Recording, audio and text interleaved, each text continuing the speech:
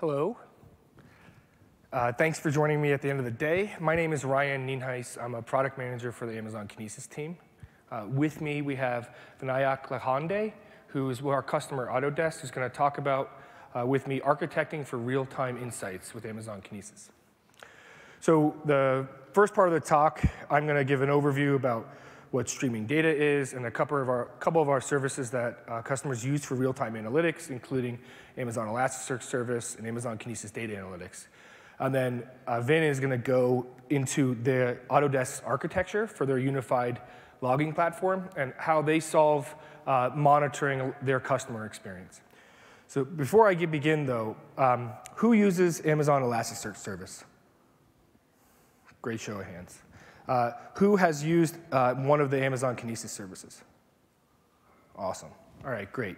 So for some of you, this will be the first part of the talk will be a little bit of overview, so I'll try to make it quick, but let's get started. So first, let's talk about what streaming data is.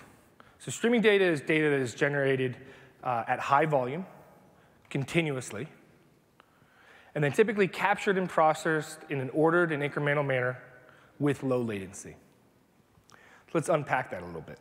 So when we talk about streaming data being generated continuously, most data is generated continuously, but these are things from like mobile devices, IoT sensors, application logs.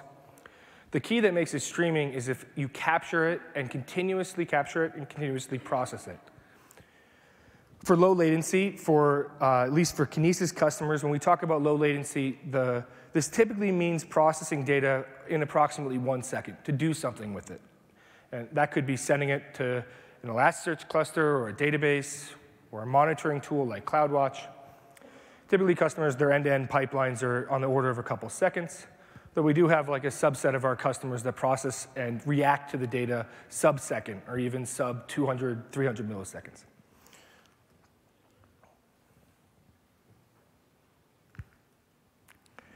So why do customers adopt streaming data technologies? The primary reason is they want to get more timely insights. And the simple analogy I have for this is customers want to know a business report generated now is more valuable than a business report generated 60 days ago. Additionally, if you can detect and react to a problem with your customer experience immediately, that's much more valuable than finding out after the fact that a customer left your website, or your customer had a poor customer experience, or maybe they couldn't find exactly what they were looking for on your mobile app. So Amazon Kinesis is a set of services that make it easy to work with streaming data on AWS. The focus of the talk is going to be on our 3 data services. The first service is Amazon Kinesis Data Streams. It enables you to capture and process streaming data in real time. Secondly, Kinesis Data Firehose allows you to capture and then deliver data in real time. So Kinesis Data Firehose is primarily about data movement from point A to point B. And customers typically use it where they're doing processing at the destination. So for example, Firehose delivers to Amazon Elasticsearch Service. The bulk of the processing is done in Elasticsearch in that case. For customers that do want to process data as it's moving, we have another service called Kinesis Data Analytics. And this allows you to analyze streaming data in real time with either SQL or Java code. So when customers use Amazon Kinesis Data Streams, they create a stream. They have a set of producers that write to that stream and a set of consumers that read from the stream and then do something with it. Back to the continuous nature, both the producers and the consumers are acting continuously. When you write data to a Kinesis data stream or even a Kinesis Data Firehose, there's a variety of options that are provided to you. By far, the most popular are the AWS SDKs. However, there's a lot of other options. Vin is going to talk a little bit about the Kinesis agent, which will tail a log file to send it to Kinesis data services. We have another library called the Kinesis Producer Library, which is specifically designed for high-throughput data producers. Think like a giant application server. We also have managed solutions for forwarding data to Kinesis, things like CloudWatch logs, AWS IoT, and a number of other services. But there's a lot of different ways to get into data Kinesis after it's there. you have a lot of options to process it. But let's first walk through a little bit what happens after data is ingested into Kinesis data stream. So Kinesis will durably store the data after it receives it from you across 3 availability zones. It essentially hits 3 disks. Data is stored in an ordered fashion such that when you attach a consumer to a stream, that consumer always reads the data in the same order that it was persisted. So this is one of the primary differences between a stream and a queue, in the sense that the order is always maintained, and in addition to that, you can attach multiple consumers that are reading from different parts of the stream. So you might have, for example, an AWS Lambda function that is processing the data at the tip of the stream, and a Kinesis data analytics application that's consuming maybe an hour behind. These are independently managed consumers that they're processing, and where they're processing from is tracked independently from the stream. So I mentioned Kinesis Data Firehose is primarily about delivery. Ingest mechanisms are very similar to Kinesis data streams. So we have several managed options, as well as you can write with the agent or the AWS SDKs. We have an Apache Kafka connector that will forward data from Kafka to a Kinesis Data Firehose. And then it'll deliver the data to the 4 supported destinations. So Amazon S3, Amazon Redshift, Amazon Elasticsearch Service, and Splunk. Along the way, you can do very little processing, from just configuring how large of a file that you want in S3 or how frequently you want to write data to S3, to much more complex processing. So Firehose will actually convert JSON data to Parquet format, which is a columnar data format, prior to delivery to S3. You can run ETL scripts via AWS Lambda, perform compression, and much more. So you'll see over time the Kinesis team will gradually add more and more processing capabilities to Kinesis Data Firehose. However, for most intents and purposes, Firehose is used as streaming ETL. The goal is to get the data to the destination.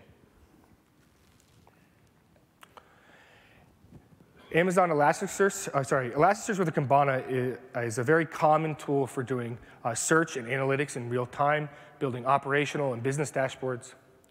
Vin is going to go through how Autodesk uses it to build some of their, what they call a single pane of glass. Amazon Elasticsearch Service combines Elasticsearch and Kibana and offers it in a fully managed service that makes it easy to create, deploy, and scale Elasticsearch clusters.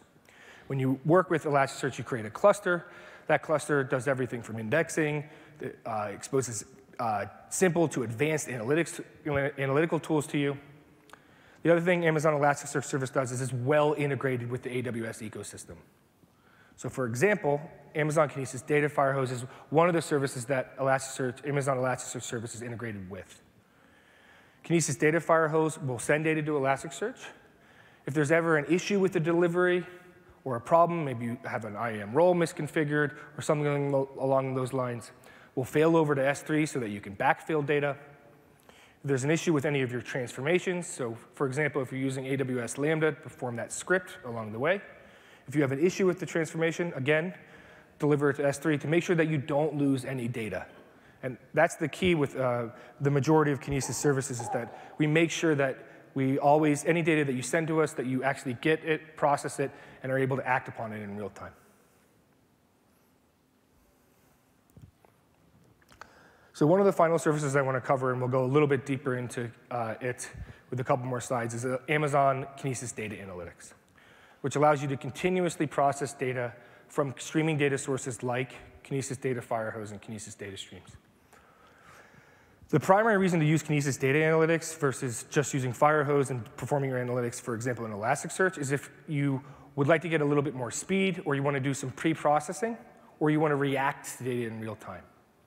So the 2 most popular use cases we see with Kinesis Data Analytics are pre-aggregations and analytics for ahead of operational monitoring. So computing like a rolling sum, or filtering data prior to sending it to, say, CloudWatch, or Amazon Elasticsearch, or Sumo Logic, or Splunk, with the goal of basically reducing the data set prior to sending it and getting some more flexibility with what you do with the data. The second biggest use case we see with Kinesis Data Analytics is for business analytics, which is not really the focus too much of this talk, but customers will perform aggregations to produce like real-time dashboards for their customers, as well as pre-aggregations in front of things like Amazon Redshift or Amazon Aurora. Again, back to the beginning part of the slide, the goal is to get more timely insights. So customers decide upon this approach both for flexibility, but also so after they perform those aggregations, they end up with a table that a user can query sub-minute or sub-2 minutes, instead of sending a bunch of raw data to one table, performing a bunch of ETL steps, which might take minutes or even hours. So Amazon Kinesis Data Analytics offers two languages, both Java and SQL-based applications. The focus that I'm going to cover on the next couple of slides are SQL, and how you write SQL over streaming data. So the most common aggregations are things like sum and min-max. So imagine counting the number of errors, 500s on web access logs or something along those lines. But because data is continuous, you need some way to bound your processing. And we do that with windows. So windows allow you to determine when to start processing and when to produce a result. And there's different types of windows that we support. So Kinesis Data Analytics supports sliding, tumbling, and staggering windows. The simplest one to describe is tumbling. And you can think of it as like producing a periodic report, just really, really fast, at the end of the window. So perhaps you have a 5-minute tumbling window, as you can see from T0 to T5, and you're performing a count. What that will do is at the end of that 5-minute window, we'll produce a 2. And we'll do so based off of whatever keys you put in, say, a group by statement. So you're grouping by, say, an API, specific API call or a specific operation. We'll produce counts by that, partitioned in that manner. Sliding windows are more popular for operational use cases because they produce results for every single event flowing through the stream. It's sort of a rolling or a sliding count. So whereas tumbling windows, there's kind of a reduced step. We count these events, and there's a 2 that we produce. Sliding windows will produce event for every single event that you process. So a rolling count will look like, in this particular case, there'll be 1, 2, and if we kept on going, it would be 3, 4, and then perhaps an event drops out of the window and it goes back to 3. Sliding windows are typically used for operational monitoring use cases or when customers want to react as fast as possible to the stream. The final is a stagger window, which I'll cover on the next slide. This is what a stagger window looks like when you write a SQL query. So when you work with Kinesis Data Analytics, we need some mechanism for you to tell us to operate continuously. You keep on hearing me say that word. That mechanism is a pump. So what you'll do is you create a pump that reads from one in-application stream and writes to another in-application stream, almost building a data flow within your application.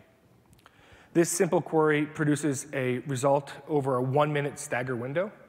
Stagger windows are typically used when you have inconsistencies in your data that you want to accommodate for. And when I say inconsistencies, when you produce analytics in real time, very often data arrives late or out of order. When I say late, it means we've produced a result, for example, in a tumbling window, and an event that should have been included in that result, perhaps it got stuck on a disk somewhere, or you had a node failover, and it arrives after we've computed the computation. So what stagger windows allow you to do is that you define an aggregation period, which is that last line right there. And that aggregation period is different than what you perform the aggregation on. So for example, if you know that most of your data will arrive within 2 minutes, but you want to aggregate data in 30-second windows, this allows you to delay the result a little bit so that you only produce one result with all of the data, as opposed to multiple results with the late data. So with that, I'm going to pass it off to Vin, who's going to talk about Autodesk's unified log platform.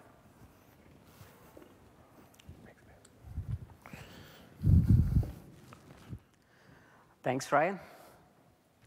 Hi there. My name is Vinayak Lokhande. I'm Principal DevOps Engineer at Autodesk. I would like to talk about Autodesk Unified Log Platform, or what we call it as Instrumentation Service. This is the agenda for my part of presentation here. First, we'll go over why Instrumentation Service, design principles around it, its architecture, how we came up with a self-service mechanism, best practices around it, and finally, the summary. Before we go into the details, a brief overview about Autodesk. Autodesk gives you the power to make anything. If you have ever driven a high-performance car, admired a towering skyscraper, used a smartphone, or watched a great film, chances are that you have experienced what millions of customers are doing with Autodesk softwares. We have 200+ million Autodesk customers worldwide, with 680 million students and educators with free access to Autodesk software. So at the core of Autodesk Cloud Platform is Autodesk Forge platform. Forge is a connected developer platform that powers the future of making things. So let's take a look at a typical customer workflow here. Here, the customer is uploading a design model. This model is going to traverse through various interconnected Autodesk Forge services. In the end, the customer is going to get back the rendered model. So the customer experience really matters here. If one of the services is having issue, it is going to directly affect the customer's experience. The customer can reach to Autodesk support and say, hey, you know what? There is some issue with your cloud services. I cannot see my model. He can be polite, or he can be a little bit angry and say, why on the earth I cannot see my model here? With this, I would like to put in this saying here, that is, failures in today's complex, distributed, and interconnected systems are not exception. In fact, they are normal cases. They are not predictable, and they are not avoidable. With this in mind, I would like to introduce you to why we came up with instrumentation service. So we came up with instrumentation service to be able to trace transactions across the interconnected Forge services, to be able to detect problems real time, thus reducing the MTTD and notifying upon them, provide forensics, log analysis capabilities, last but not the least, provide analytics, derive insights to derive features and resiliency. To summarize, we wanted to have a consistent way to collect and measure metrics of our Forge services. So now we know why we came up with instrumentation service. Let's go over some of the design principles we took into consideration while building this service. First and foremost, we wanted to have well-defined separation of concern. Then we wanted to minimize the maintenance costs. Obviously, the system should be fault-tolerant, easy to use, highly scalable, and extensible. Keeping these design principles in mind, let's move on to unified logging. So unified logging, we also refer to it by UL. We came up with this to solve this problem. Essentially, Forge is nothing but interconnected services together. All of these services were logging in different formats. That's the problem we had. Having log data in different format gives you these challenges, which is cross-service tracing is almost impossible. Forensics, monitoring, and analytics on this log data is pretty difficult. And deriving SLO and SLI matrix is close to impossible. The solution was, we came up with unified logging via standardized log data model. In this, what we did is we essentially annotated log records with distributed tracing states. This was based on OpenTracing specification. You can find that on opentracing.io. And we essentially developed SDKs supporting multiple languages, such as Golang, Java, Python, Node.js, so forth, so on. This is a sample UL log record here. As you can see, it's essentially a JSON record. And I would like to highlight a couple of important fields here, which I'm going to refer back down the line in the presentation. The third field down the line is UL operation, which signifies the name of the operation the service is performing. It can be an API name. The next line below that is UL span duration here. this is nothing but how much time it took for the service to perform this operation. With these design principles in mind, let's move on to the architecture of service. To begin with, what we have are the data producers or the client services here. We have an EC2 instance on which we have a service which is using the UL SDK, and it is going to generate the UL logs. Then we have ECS containers and Lambda functions.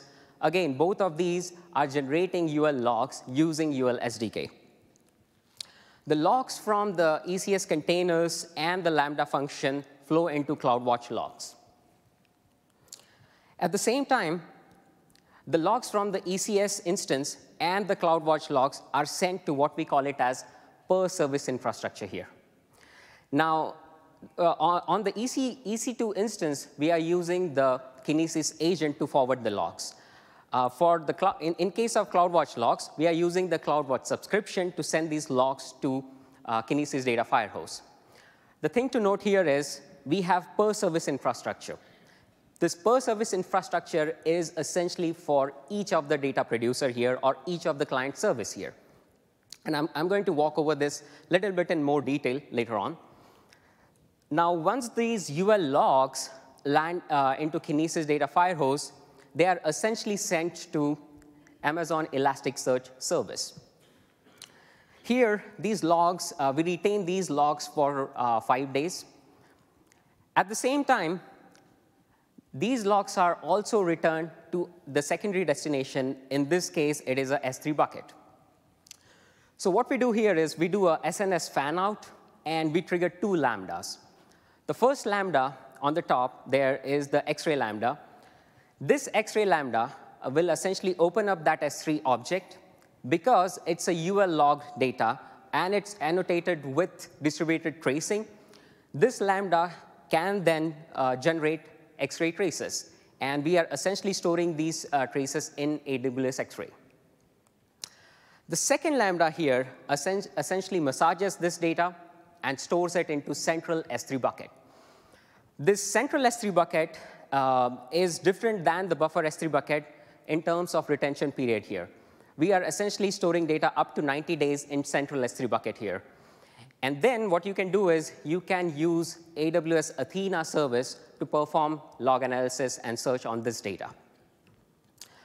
So as the data is flowing into Kinesis Data Firehose, we have Kinesis Data Analytics, which is going to continuously read upon this data. As Ryan mentioned, Kinesis Data Analytics is a SQL processor. So you can do something like this. Kinesis Data Analytics can say, hey, give me last 60-second worth of data, and on a given field, I want to perform certain aggregations. I would like to refer back to the UL operation and UL span duration. You can essentially say, all right, I want aggregations to be performed for a given UL operation by the span duration. Now, this aggregated result is what is fed into CloudWatch matrix, and this is what we call it as the SLO SLI matrix for a given service. At the same time, we have another rich set of matrix stored in CloudWatch matrix, which is nothing but the infrastructure matrix. As all of these are AWS managed services, you have rich set of matrix coming from EC2 instance, containers, Lambda functions. Even if let's say ALBs are fronting these services or API gateways are fronting these services, you have all of that matrix present in CloudWatch matrix. We then pull these set of matrix into Grafana, and that's what we call it as single pane of glass or SPOG. So to recap, what do we get out of this architecture? First and foremost, we get ability to have transaction traces across connected services. Second, we have ability to perform log search and analysis on 5 days plus worth of data. Then we have Elasticsearch service. Sorry, my bad. We can use AWS Athena service to perform 5+ days of log search and analysis here. Then we have Elasticsearch service, in which the data is retained here for 5 days, and you can essentially search upon on that data. Then we have Kinesis Data Analytics. This is where we get real-time analytics to feed to CloudWatch and single pane of glass. And last but not the least, we are storing all of this matrix in CloudWatch Matrix, and you can essentially alert real-time on the matrix. So this is the architecture we came up with. One of the things to note here is this part of the architecture, wherein we have per service infrastructure.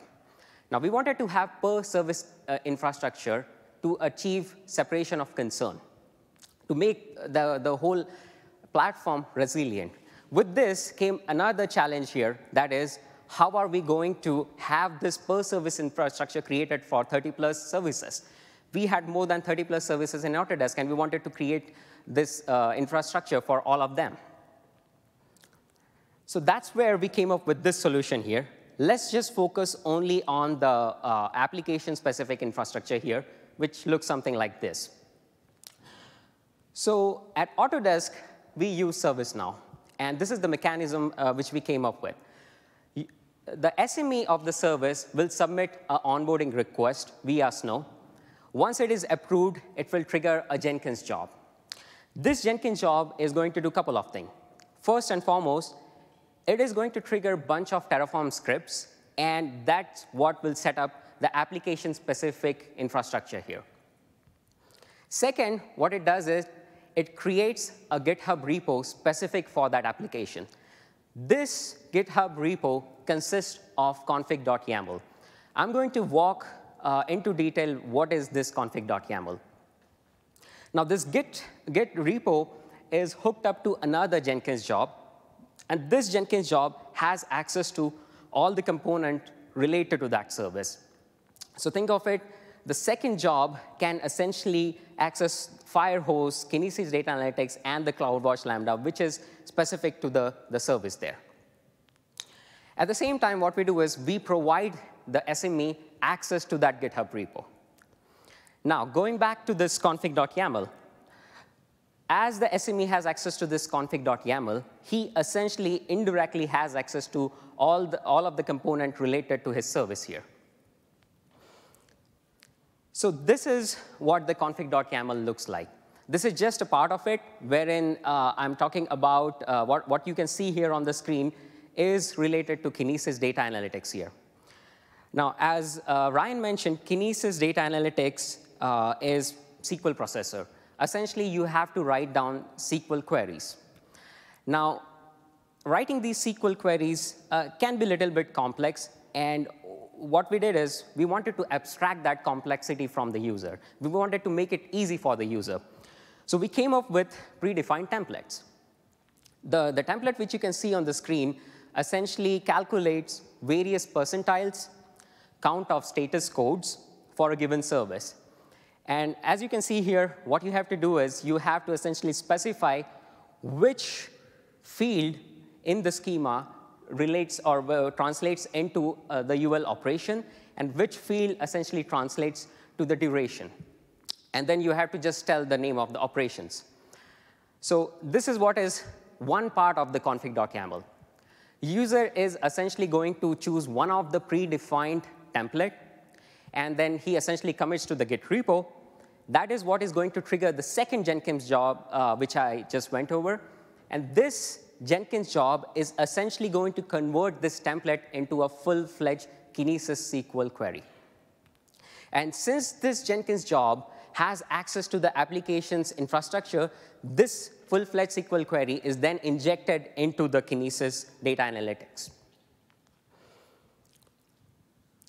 So that's how we achieved the ease of use for Kinesis Data Analytics using the config.yaml. Now I'm going to talk about some of the other example use cases of instrumentation service.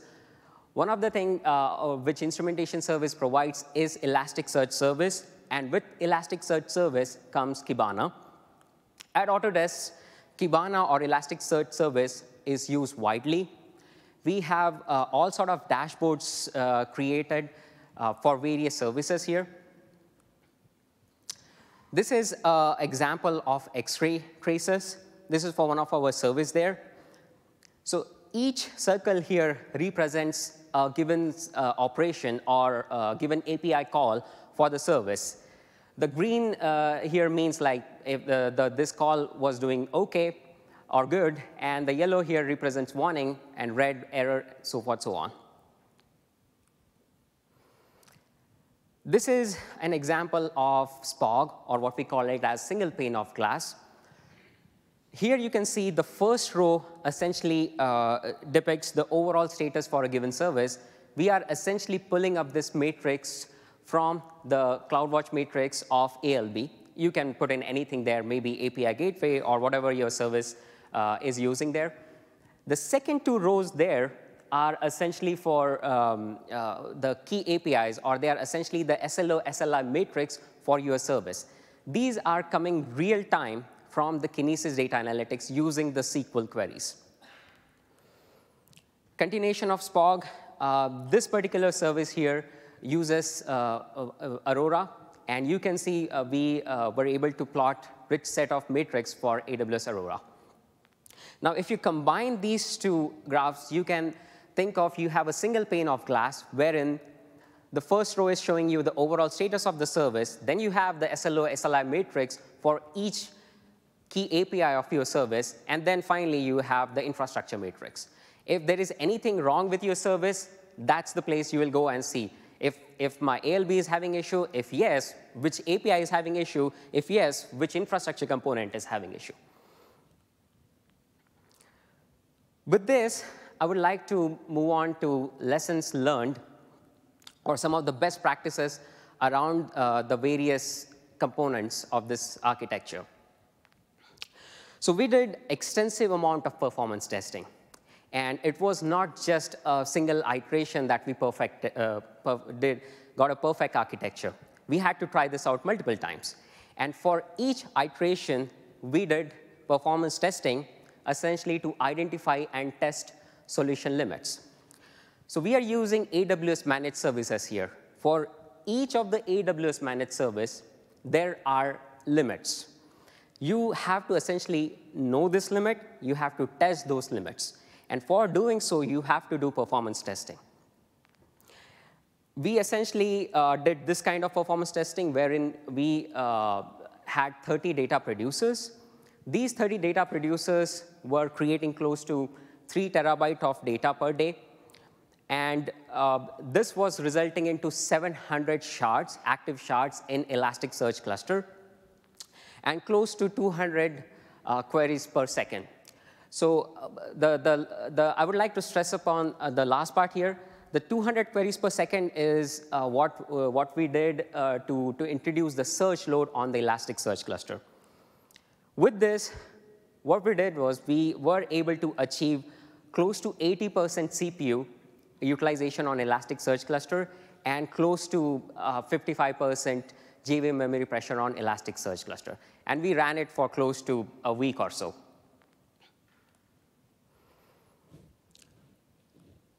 Some more lessons learned around Elasticsearch service. Well, this Elasticsearch service, there is this set of matrix.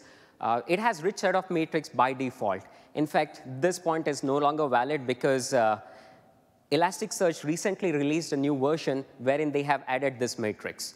Previous to this version, what we did was we created our own Lambda function, which would get per node CPU, per node JVM heap, underscore bulk queue size, and per index field count. But to my knowledge, all of this is now by default available in Elasticsearch CloudWatch matrix. So if we recall the architecture, the Elasticsearch service is your crown jewel. Why? Because it is shared across all the services there. And you need to protect your crown jewel here. So one of the thing which we ran into, one of the issue which we ran into was per index field limit. There is a default field limit of 1,000 per index on Elasticsearch service. So essentially, you should be monitoring this. And if you are reaching any closer to 700 or 800, you should be taking action of either bumping it up, or you should take action of restricting these number of fields. And for that, you'll have to work with the application team to restrict the number of fields they are sending. So again, Elasticsearch service, one of the thing there is you should be sizing it correctly, right? How do you size it? There is a great article written by John Handler around T-shirt sizing of Elasticsearch cluster. And essentially, what you have to do is you have to find out the input load to your Elasticsearch service, which will translate into number of active shards. And then there is a shards to index to CPU ratio, which is something like for each shard, you need 1 CPU. Based on this, you can then size your Elasticsearch cluster, choose which instance type you're looking for, and how many of those instances you need.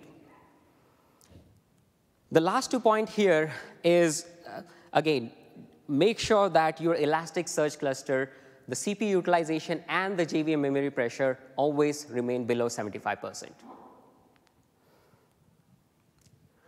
Moving on to lesson learned related to Kinesis data firehose. So if we take a closer look at the firehose architecture, its architecture looks something like this. We have Lambda buffer at the front, then we have the transformation Lambda, and then we have Elasticsearch buffer. So the first point here is you can use the transformation Lambda. As the name suggests, it's a transformation Lambda. But you can use this transformation Lambda as a rate limiting mechanism. And the way to do that is, for this transformation Lambda, what we did is we used the concurrency, because you can set the number of concurrent execution for this Lambda. If you tweak the Lambda buffer and you set this concurrent execution correctly, you are essentially going to rate limit what is the output to the ES buffer. Using this, you are essentially protecting your crown jewel, which is your Elasticsearch cluster here.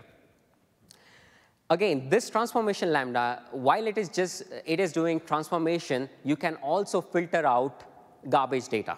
If a service is sending data which is not as per the schema, which we have agreed upon, then you can essentially discard that data. Next one there is setting up firehose per data producer. So one of the design principles for instrumentation service was separation of concern. And again, I would like to go back to the fact that this firehose is writing to Elasticsearch. And what we wanted to do is we wanted to have separation of concern at each level. Think of it, we have more than 30 data producers. If a given data producer starts writing, let's say, 1 TB of data, right? And the other data producer is just merely writing 1 GB of data, 1 GB of data per hour or so. What if we wouldn't have segregated the firehose? One producer will affect the other producer, not only at the firehose level, but even at the Elasticsearch level. By doing this, what we essentially did is we created indexes per data producer, even at the Elasticsearch level. This way, we were able to mitigate the problem of 1,000 field limit, because we have separate index for separate services. It means each service is going to get 1,000 fields limit. At the same time, we are segregating the fire hoses so that these services don't step on each other. The next point here is around buffers. So as I mentioned, we are using AWS managed services here. These services will have different limits, different configuration parameters. There are certain buffers which you should be aware of. We are using a Kinesis agent. There are a fixed set of buffers which are well defined in the documentation. You should pay attention to these buffers, because tweaking this buffer is what is going to tell you how fast the data is sent from the client to the firehose, and so forth, so on. At the same time, the AWS Lambda buffer is also pretty important here. I briefly mentioned about how you can use this Lambda buffer along with the concurrent execution of the transformation lambda to achieve rate limiting. The last buffer here to note is the Elasticsearch buffer here. So this Elasticsearch buffer is pretty important. This essentially will regulate how often the Firehose is writing to your Elasticsearch cluster here. If this buffer, if I recall correctly, the setting is from 1 to 300 MB. And depending on what you set it up to, let's say if you have set it too low, what will happen is the Firehose is going to make _bulk requests often to Elasticsearch. Now, there is a default limit of 200 bulk queue length, right? Now, that way, you are going to get throttle at Elasticsearch level. If you set it too high, it means the data will be returned to Elasticsearch service less often. It means you're going to get huge latency when the data is produced at the service level and when it is seen in the Elasticsearch service side. So depending on your service or depending on your data producers, you have to essentially choose the buffers correctly. So these are some of the lessons learned around Kinesis data analytics. Kinesis data analytics is essentially reading continuous stream of data from Firehose. One of the important parameter there is milliseconds behind latest. This is essentially how much the Kinesis data analytics is lagging from the Firehose. Now, you should be monitoring this pretty closely.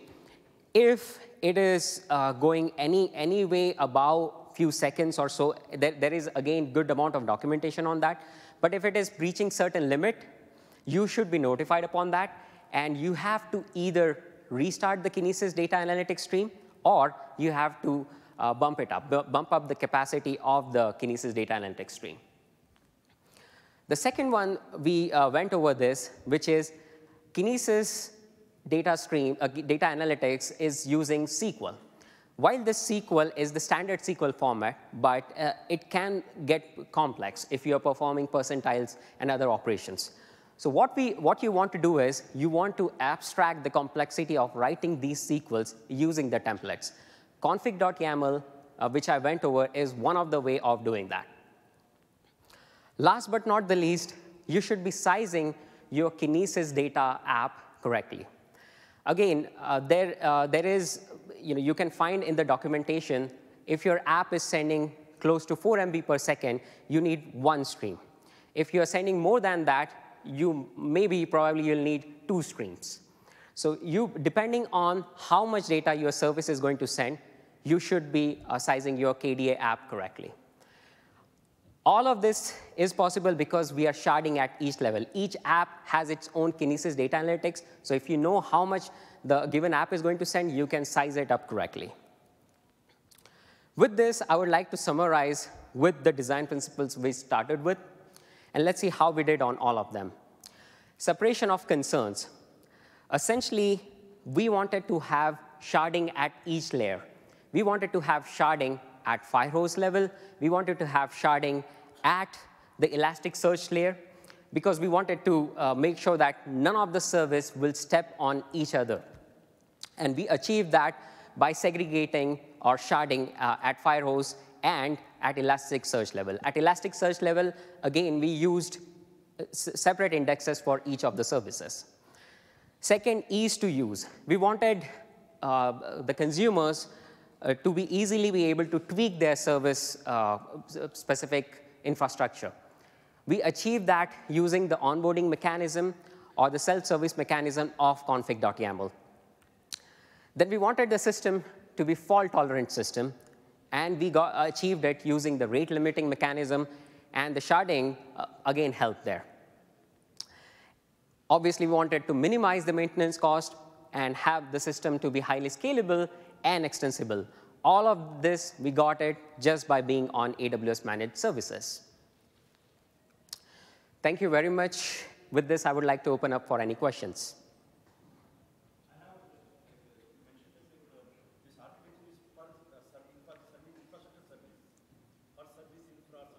Correct.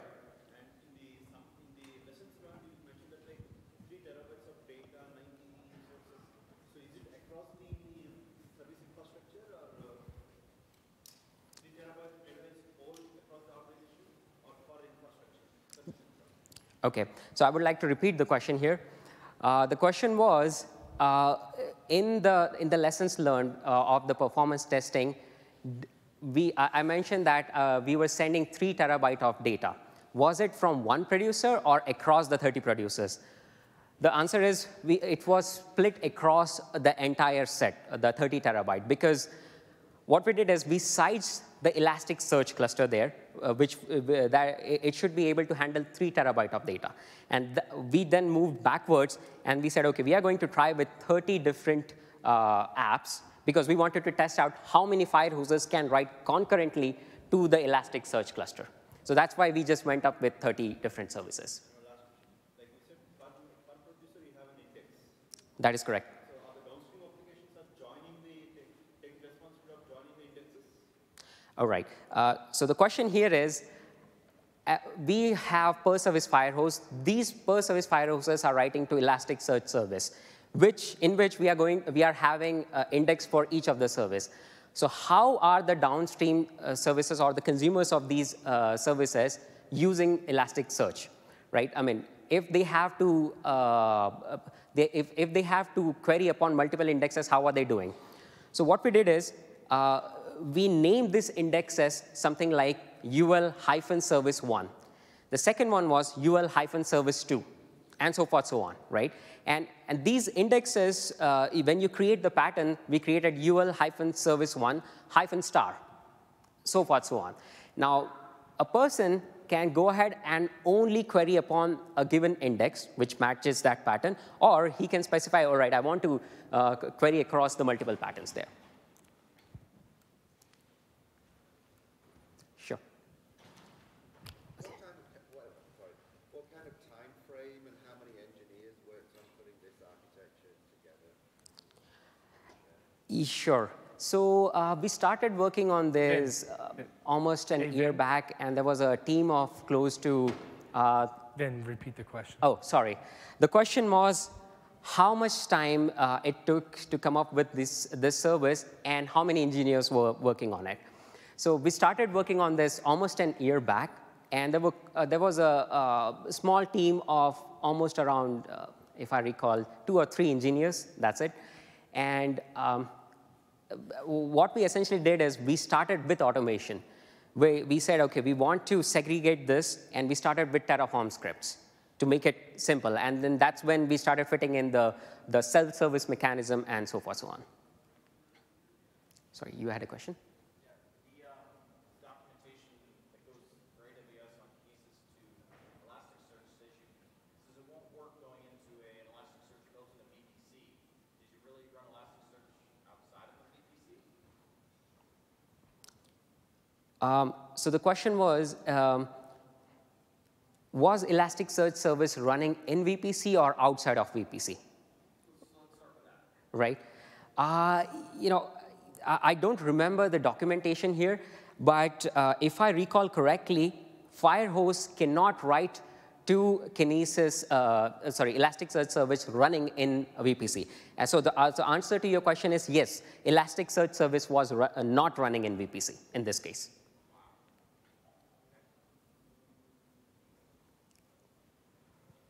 Sure. What are your next steps? The question is, what are the next steps around the architecture? So now we have a well-defined architecture and a well-defined self-service mechanism here. We have ran into issues around scalability of some of the components there, and we are looking towards solving those.